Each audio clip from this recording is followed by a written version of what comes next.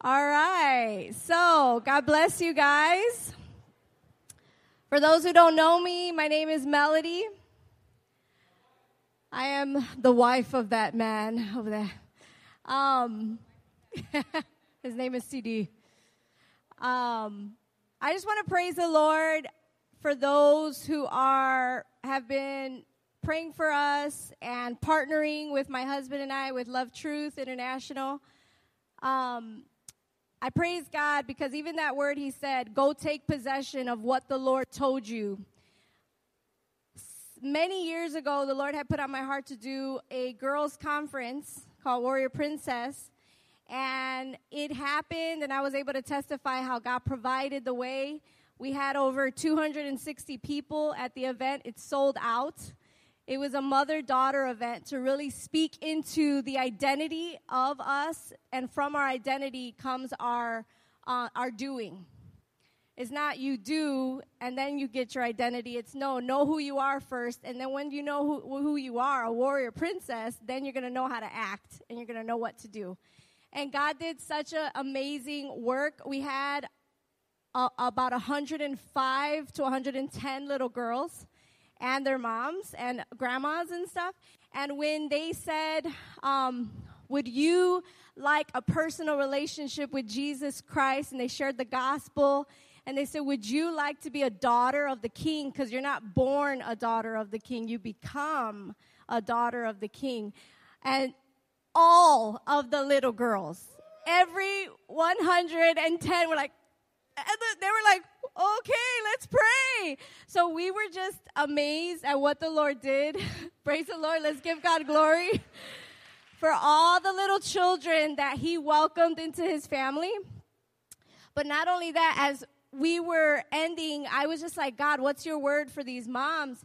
And I was doing the dishes praying for what word do you want to give me? And he's like, Moses' mom. I'm like, I ain't never studied Moses' mom. I don't even know her name, right? So I looked her up, Jehoshaphat, the glory of God.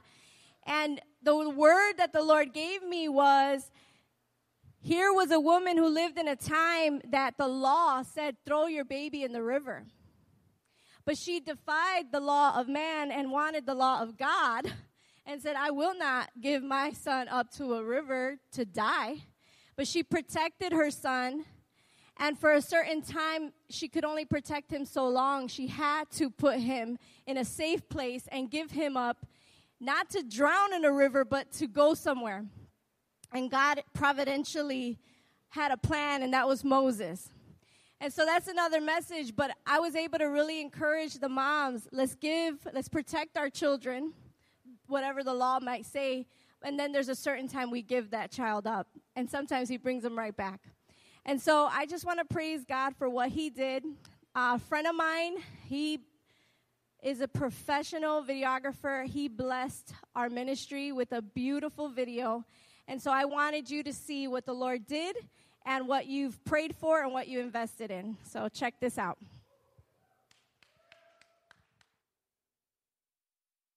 I just praise God. It gives me teary-eyed again.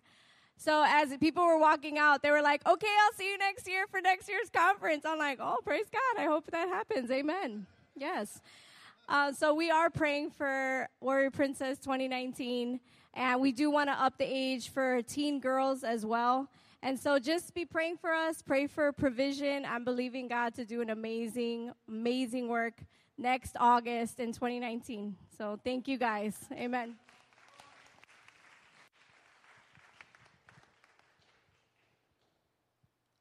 That is so awesome. It was great to be there. So many churches came together. We're like 11 or 12 churches. Even more churches that came together to work together, and just Jesus showed up. So it was so awesome. Awesome. Thank you, Jesus. Well, it's so awesome to just know that God's already showed up this evening, speaking to individuals and to the church. And tonight I'm going to share a little bit. We should be done by 9:45, 10 o'clock. So just hold on tight. Hold on tight. I'm going to pray. and we'll jump into the word together. You know, when you're having a good time, time flies, right? You don't even notice that it's 4 hours if you're really in, Father, thank you so much. You're awesome. Thank you for your goodness, and thank you for just giving me grace tonight to unpack what you put on my heart for your church, your bride. Thank you, Jesus, for your presence. Lord, we look to you tonight, not looking to a man, but to the Word of God, to the Spirit of God, to speak to us.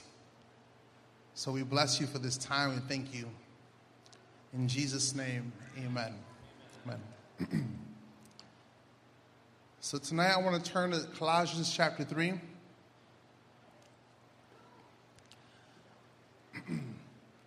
We're going to go into a very interesting topic tonight. It's nothing I've never preached before.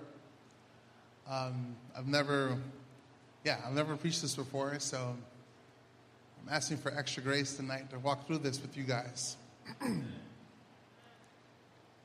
But I believe Jesus wants for us to talk about this and rejoice over it.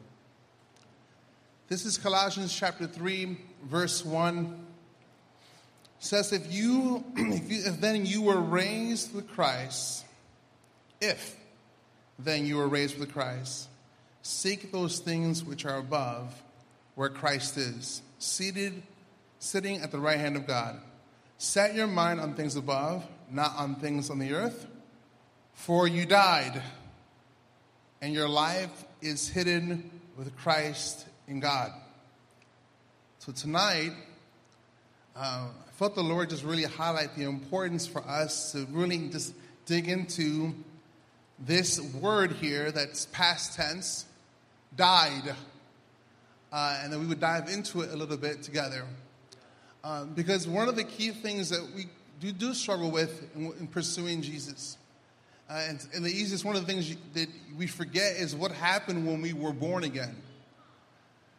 It came in an instant. You know, when you gave your life to Jesus Christ, it was an instant. All these things happened. And one of the things that happened, specifically, was that somebody died. And that's namely you. When we miss this reality, because this is a new creation reality, we forget that now, even like it says in this passage, and your life is hidden with Christ in God. So based on you understanding that you're dead, it should, in a sense, be reflected by the pursuit you have. Because when something is hidden, especially something that's valuable, you're going to search it out. When something is in your heart, you are convinced that it's valuable, you're going to spend time searching it out. So it says it's hidden in God. It is with Christ in God. But based on the fact that you're dead, it should cause you to have a certain pursuit. Are you following me here right now? So this is why the enemy works so hard for us, works really hard for us to forget this reality, that you died. And it's reflecting God's goodness even. We talked about how God is so good. Because think about it, if it was up to us, we would have never died. We would have said we want to die, and we want to just do what we're supposed to do. But God's like, nah, I don't think you're going to be willing to do that. I'm actually going to do it for you. Because if it's left on your own strength, this was never going to happen. Because the only reason you can actually experience the life of Christ is through a death. The only way you can experience the life of Jesus Christ is through someone dying, and that's you. You had to die. So just to make sure I'm not making this up, because it's important. When we preach here and we share the Word of God, you want to be able to verify things through Scripture, right? And when we get to another passage, it's going to blow you away, because God even designed a ministry specifically called this for our sake. It's pretty wild. So let's go to Romans 6 first, and we'll go to where we need to go later to really magnify this. This is the passage here that many times is used for baptism. Romans 6, verse 2. It says, I'm going to start verse 1. Now, this is a little bit, obviously, you got to read the rest of chapter 5 to really get the context here. I'm hopeful that you read chapter 5 before. Chapter 5 is an incredible passage in the book of Romans. We're not going to do that right now, but we're going to jump into it just to show you something. Verse 1, what shall we say then? Shall we continue in sin that grace may abound? Certainly not. How shall we who died to sin live any longer in it? Or do you not know that as many of us as were baptized into Christ Jesus were baptized into his death?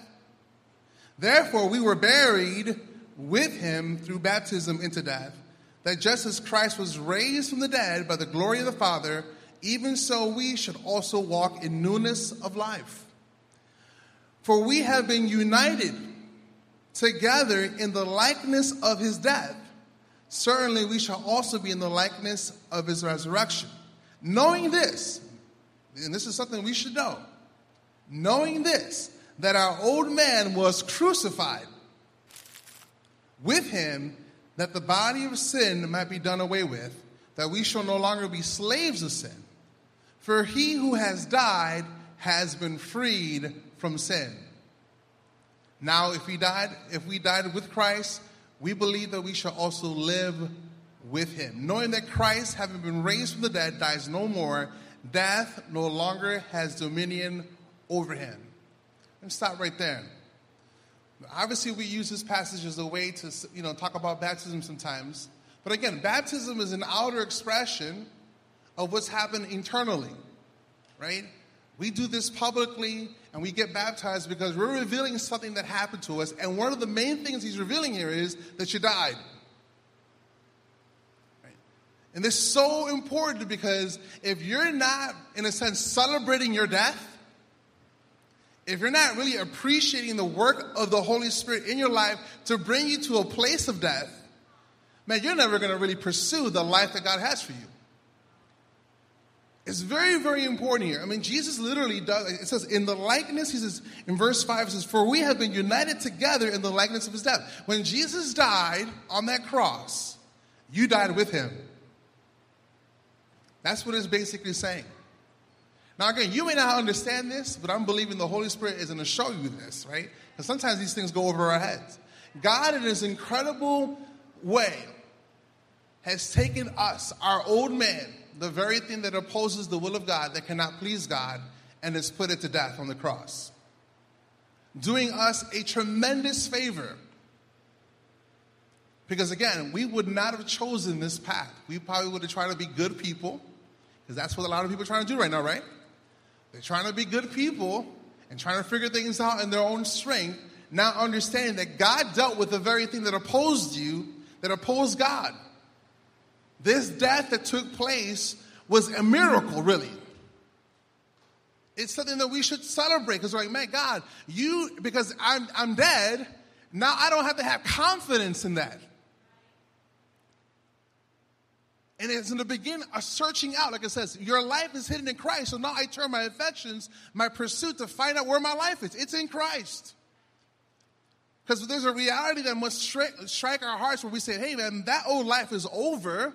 And now I'm going to begin this pursuit to find my life in Jesus. This is why this is so important. Foundationally, remember, the Bible says you're a new creation. There's a whole new set of rules. There's a whole new set of everything that comes along with you being born again. And this is only possible because God set it up so that to a place where you would die, and now you would begin this pursuit. The gospel is incredible. It does things for us that we can never do for our own. And this is just one of the things highlighting that. Okay? So, the old man has been put away. And it says in verse 7, for he who has died has been freed from sin. The power of sin now is broken off your life. You're not bound to it anymore because you're dead. Now, the reason why some people struggle with the sin still is because they still live in a certain way that gives sin power over them. And this is why he goes on to say in verse 12, therefore do not let sin, I'll go back to verse 11, it says, likewise, also reckon yourselves to be dead indeed to sin, but alive to God in Christ Jesus our Lord. Therefore, do not let sin reign in your mortal body, that you should obey it in its lust. Sin has lusts. Therefore, do not let it reign in your mortal body, that you should not obey in its lust. And do not present yourselves as instruments of unrighteousness to sin, but present yourselves to God as being alive from the dead, and your members as instruments of righteousness to God. For sin shall not have dominion over you, for you're not under the law, but under grace. For sin should not have dominion over you.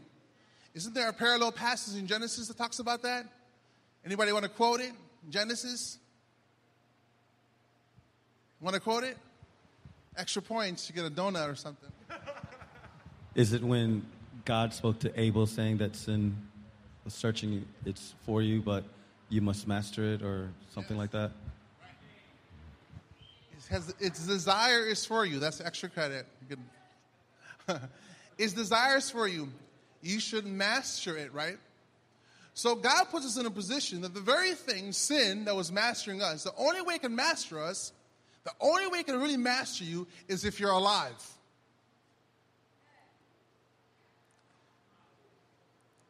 Listen closely. The only way it can master you is if you're alive. And God says, I'm going to do you a favor and kill you.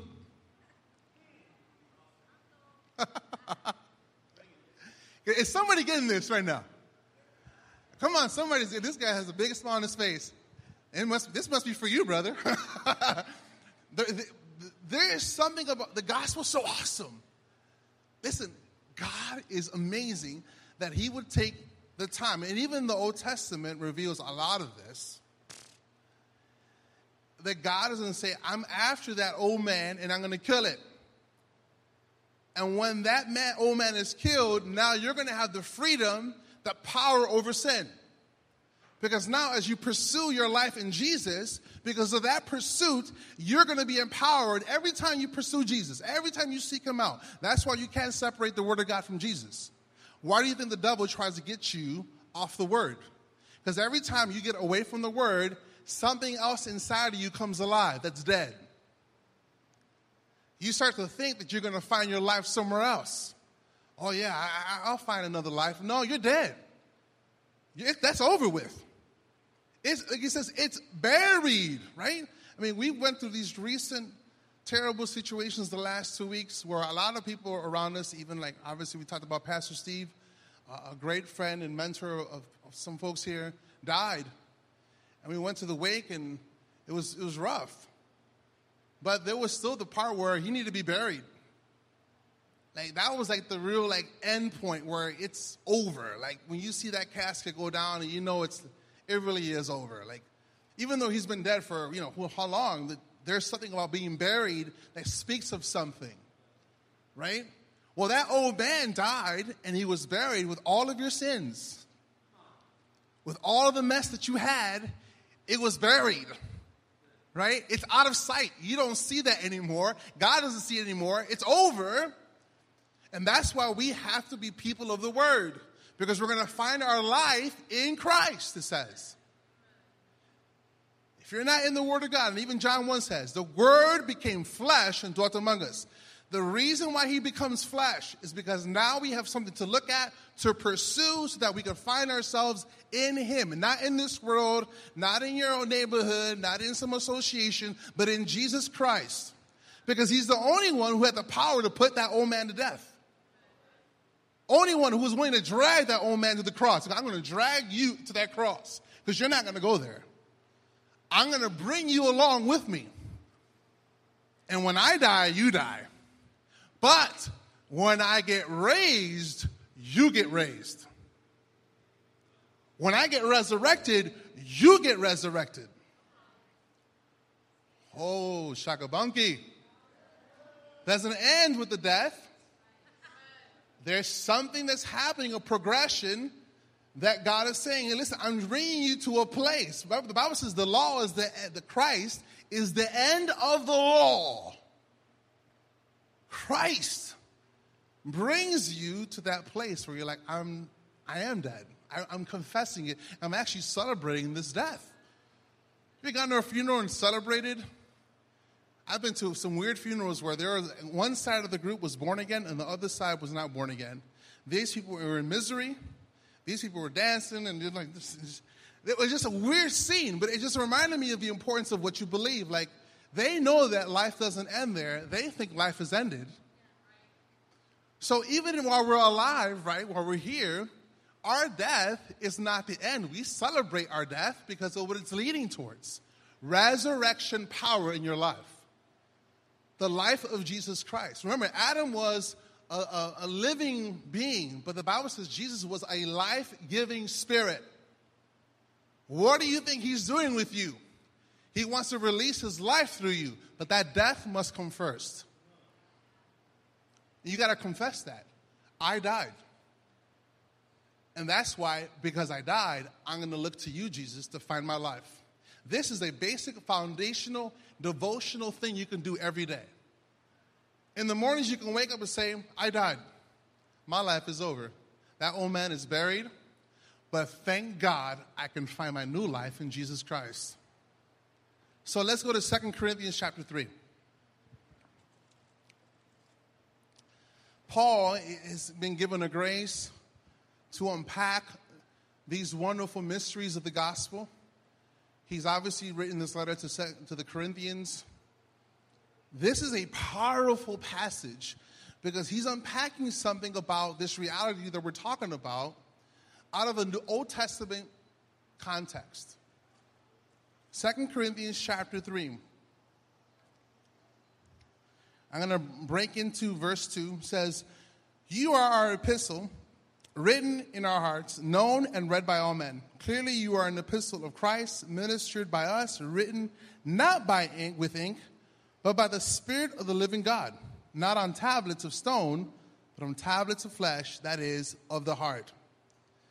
And we have such trust through Christ toward God, not that we are sufficient of ourselves to think of anything as being from ourselves, dead men, but our sufficiency is from God, who also made us as sufficient ministers of the new covenant, not of the letter, but of the Spirit. For the letter kills, but the Spirit gives life. So, the law does something very wonderful for us. The law is coming to kill, but the Spirit gives life. Now, he's like, okay, I'm not going to stop there. I'm going to break it down a little bit more for you guys in case you don't understand. And he goes into verse 7. But if the ministry of death, how many of you have celebrated the ministry of death before? And said, man, thank God for the ministry of death.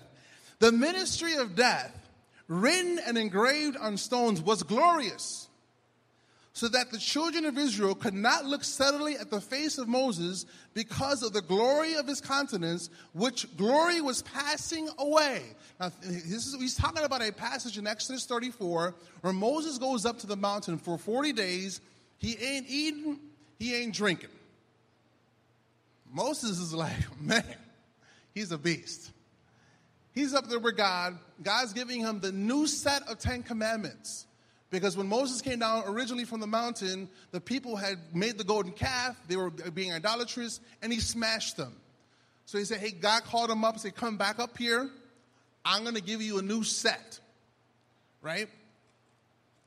So as he's coming down, the people of Israel see his face glowing. They're like, what's going on here?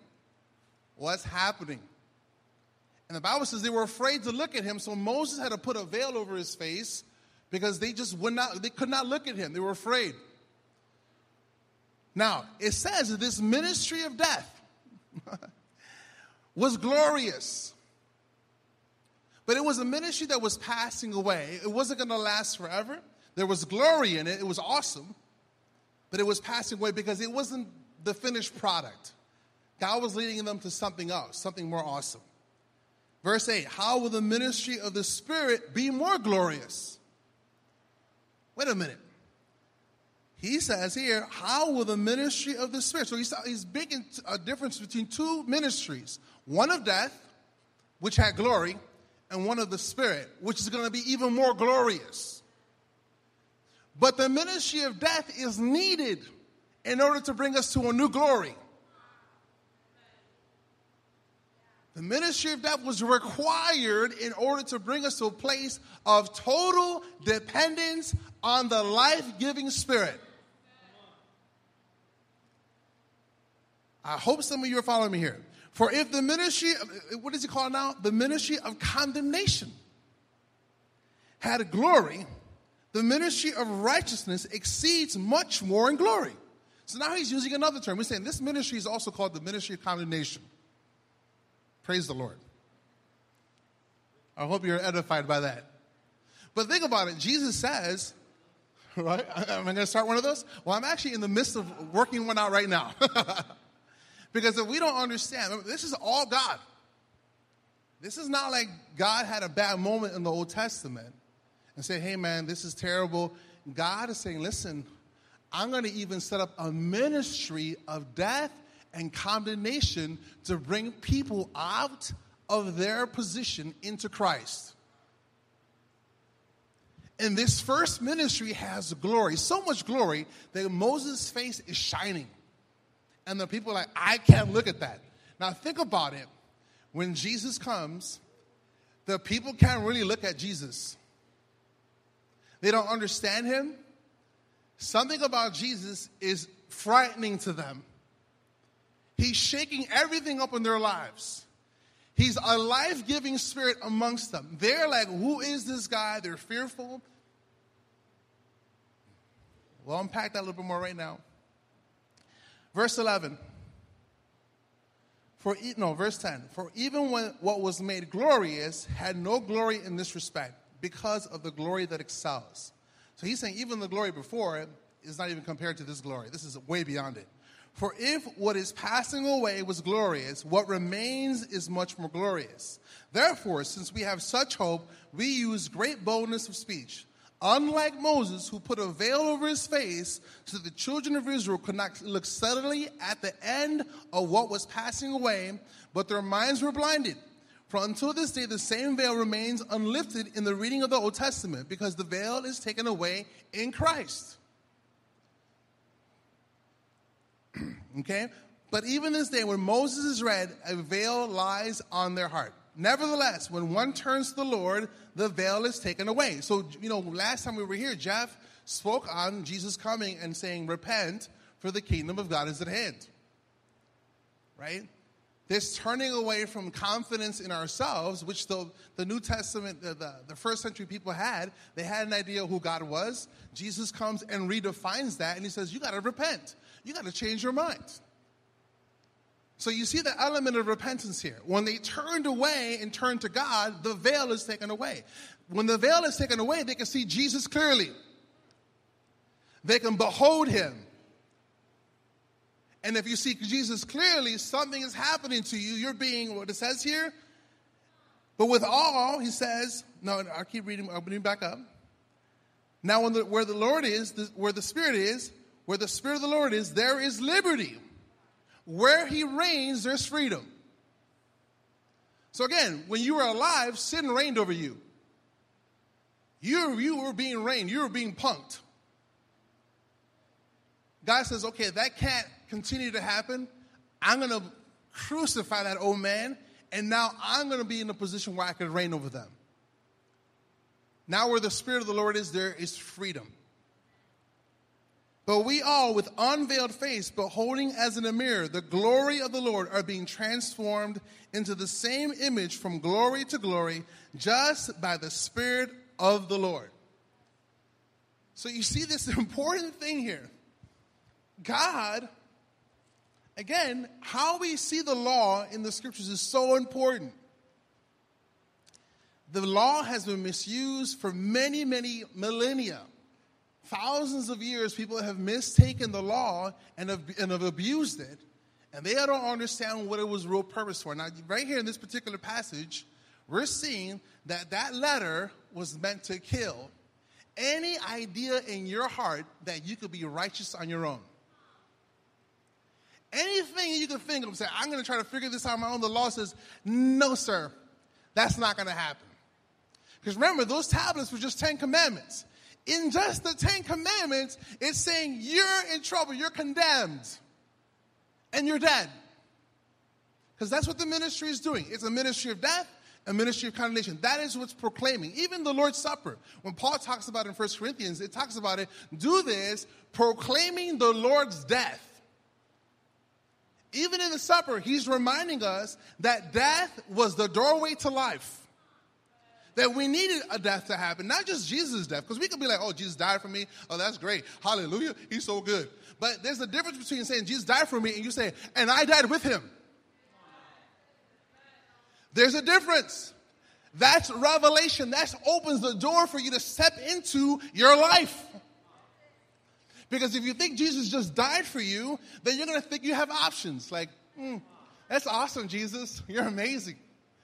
But when you realize I died as well, and there's a ministry now set up for me to look like him for the rest of my life.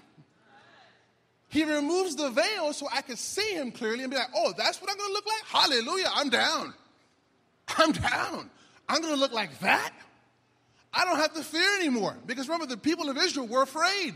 They were afraid of the glory of God. Jesus is the glory of God. He's the goodness of God personified in the flesh, resurrected, ascended. He is the king. He's alive. And now, instead of that veil, be like, what's going on back there? Now that veil is gone. That veil is gone, and we see Jesus for who he is and what he's up to. Transforming you into his image. Come on now. We got to get the gospel right. We can't bootleg it because we don't want to conform. When the world is trying to conform you into his image, it happens through you acknowledging the death that has already happened. Crucified, died. What does Paul say in Galatians 2:20? I have been crucified with Christ. Paul is receiving this kind of revelation and the kind of heart of a father, and he understands certain things that others don't understand because he got it. Like, man, I died. I'm just going along with Jesus because my life is in him. There's no other way. Think about it, in John 6, Jesus makes a mention of, you need to drink my blood, you need to eat my body. And the disciples are like, man, this is a hard saying, man. This is crazy. Like, who can understand this? So a group of them leave. And Jesus says to his disciples who remain, does this offend you? Are you going to leave too? And then Peter's like, no. We know that you are the Son of the living God. We know that your words are spirit and they are life. Peter, somehow, along the way, and I'm sure it was the Father who did this, convinced him that his life was tied to his words. His life was tied to what came out of Jesus' mouth. His life wasn't going to be found fishing, being at the market. His life was going to be found in what Jesus had spoken. This could not be more important for us, especially as we go into this class, the kingdom of the gospel. As we go into identity stuff that we're going to do in October. We got to check our foundation. We got to make sure we understand what we're confessing.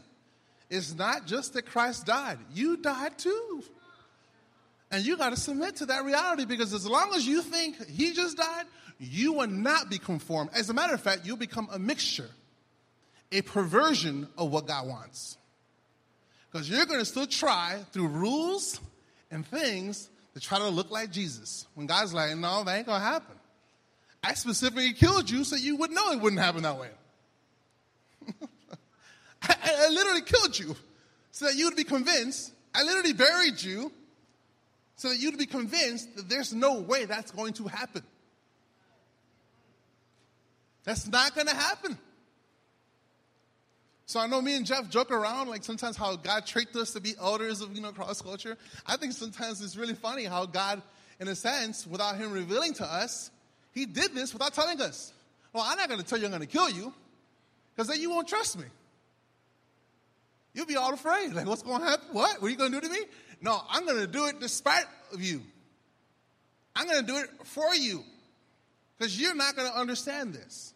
Right? Just like those disciples in John 6. They didn't understand. Just because you don't understand doesn't mean you shouldn't believe. You don't have to understand to believe. You don't have to understand all of this, even this message. I'm just speaking to you a reality that's happened to you. If you are born again, remember, why did he say you must be born again? Because you're dead. You're not alive. You're not alive until the Spirit comes inside of you, he says. You must be born again. It's interesting the parallels, right, we find in the scriptures. We see how Adam and Eve fell. They died, like God said. You died. But God provides something for them to be covered. So let's go back to Colossians 3. And we'll wrap it up with these passages here. Is something getting out of this tonight? Somebody getting something out of this? Listen, man, this is the doorway. As soon as I think I'm going to find out how to live through my own strength, I make a mess of myself. Can anybody testify to that? As soon as I think I've figured it out, like, I got this, Jesus. I think I know how to do this life thing apart from you. He's like, don't do that. I'm going to have to come over and clean up your mess in a few minutes. Now, verse 5. Therefore, because of this reality, because you have died, put to death your members which are on the earth. Fornication, uncleanness, passion, evil desire, and covetousness, which is idolatry. Because of these things, the wrath of God is coming upon the sons of disobedience. Don't let no one think that there isn't judgment coming. It's coming.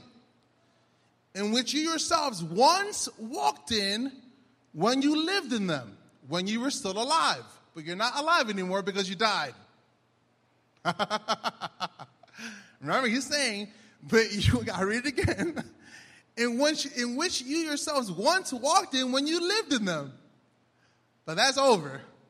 Hallelujah. Verse 8, but now you yourselves are to put off these things: anger, wrath, malice, blasphemy, filthy language out of your mouth. Do not lie to one another, since you have put off the old man with his deeds, and have put on the new man, who is renewed in knowledge according to the image of him who created him. Where there is neither Greek nor Jew, circumcised, uncircumcised, barbarian, Scythian, slave, nor free, but Christ is all and in all. Therefore, as the elect of God, holy and beloved, put on tender mercies. So now you got something to put on. Remember, if he provided skins for Adam and Eve, he provided clothes for them, he's also providing something for you now. Because remember, the thing about death, which is awesome, is that when someone dies, an inheritance is released. And part of your inheritance is having a whole new gear that you get to put on. Got some new clothes. They ain't hand-me-downs. They cost Jesus his life. But now you get to put those on. Therefore, as the elect of God, holy and beloved, put on tender mercies, kindness, humility, meekness, long-suffering, bearing with one another, and forgiving one another. If anyone has a complaint against another, even as Christ forgave you, so you also must do. Verse 14, but above all these things, put on love, which is the bond of perfection, and let the peace of God rule in your hearts, to which you also were called in one body, and be thankful. Verse 16, let the word of Christ dwell in you richly in all wisdom, teaching and admonishing one another in psalms and hymns and spiritual songs, singing with grace in your hearts to the Lord. And whatever you do in word and in deed, do all in the name of the Lord Jesus, giving thanks to God the Father through him. So verse 16, let's back up a little bit. Let the word of God, let the word of Christ dwell in you richly. Again, the importance of you finding your life in God is through the Word of God. Now, let me back it up again. It says teaching and admonishing one another. What does the word admonish mean? Anybody know what admonish means? What? It means rebuke, basically. So literally, even through a song, because it says, teaching and admonishing one another in psalms and hymns. Even through a song, you get rebuked. Even through that song, stop fornicating, Stop, whatever. In the song, God is speaking to us. But why is it that we can be rebuked as his people and accept that from one another? Because we're dead. And dead men don't have any rights. Dead men are not offended. Even through a song that God speaks to you and rebukes you in, this is something we should be doing in our gatherings. A song will come forth, and someone's getting rebuked in that song. They're like this. And you're realizing now you're in a kingdom culture. You're in a context where God's like, I'm not interested in offending you. I'm going to offend you because I love you. And because you're dead.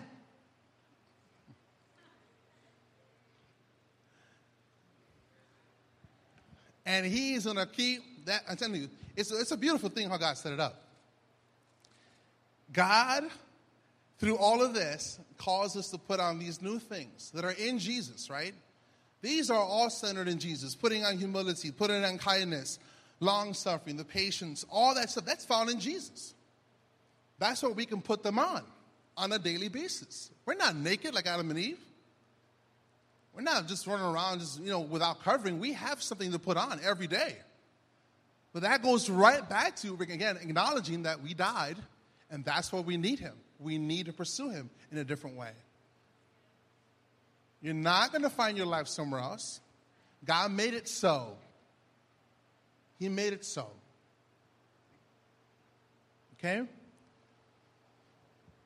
So I encourage you guys to read Exodus 34, verse 16. There's other things there that can really speak to us that are warnings. I wish I had more time. But Exodus 34 talks about a few things. It talks about keeping the feasts, right? The feasts in the Old Testament were a beautiful way for us to be reminded of God's faithfulness and who we are. He talks about not making covenants with other people in the land. Don't compromise, right? So all these things are set up because he's saying all these other ways are you trying to find your life outside of Christ. So in the Old Testament, he kind of opens it up a little bit more. He's like, hey, listen, don't do these things because you're going to try to find your life in these things and it's not going to be there. It's going to be a waste of your time. It's through the Spirit.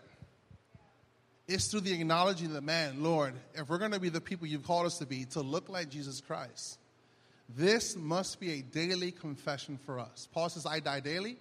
There's other things in the scriptures that talk about his perspective on death. Death, our death. Even it says in Ecclesiastes, the day of one's death is better than the day of one's birth. Like literally, some people can interpret it in a certain way, but I view it as, I thank God I died that day, 21 years ago. I thank God that he put a sword to me and I died. Because out of that death, now I began this pursuit for the last 22 years to know Jesus Christ. And I'm still knowing him. I'm still being conformed. But I'm the proof in the pudding. And so are you, of God's glory. So make no mistake. You going back, like Jesus says, remember Lot's wife? Shakabunky. Remember what she did. She looked back and she thought, my life is over back there. I think if I go back, I'm going to find my life. And God's like, no, sister. Boom, you're a pillar of salt. Yeah, that's crazy. But it's speaking of something spiritual, right? It's speaking of something that what happens when we turn back to those things that God has called dead. There's nothing there for us. And I encourage you guys as we step into this fall that, man, you really renew your heart over the Word of God. I know some of you guys have read this book back and forth, but it's still speaking. It's still alive. And man, if you can pray into that reality that you're dead and that their life is sitting in Christ, I believe God's going to give you a hunger and thirst for his word like never before. That spirit is going to give you life, and it's going to be, again, released to others. You're going to see God moving. You may not be able to explain everything he's doing, but that's not the goal. It's not for you to get all the, checks and, that's not the goal. You're not going to explain why God healed this person and doesn't heal this other person. You're not going to be able to explain that. You just want to position yourself so that that ministry of the Spirit is operating in your life. That's what you want. That's what we all want. Okay? So I'm praying now. And if you want some prayer over this, I want to encourage you to come forward. Because I know that, again, it is a struggle. We don't want to be like the children of Israel who were afraid of God's glory. They were afraid of what God can do with someone when it's in God's presence. Some people are not going to understand you, and some people are going to be afraid of you. I'm sure some of you can testify that you walk into a room because you're carrying God's presence, and people are like, I'm out the door. They're walking out because there's something on you that they just can't receive. They're afraid of. But thank God that we in this room can understand that ministry of death, of condemnation, was glorious. It was meant to bring you to the end of yourself.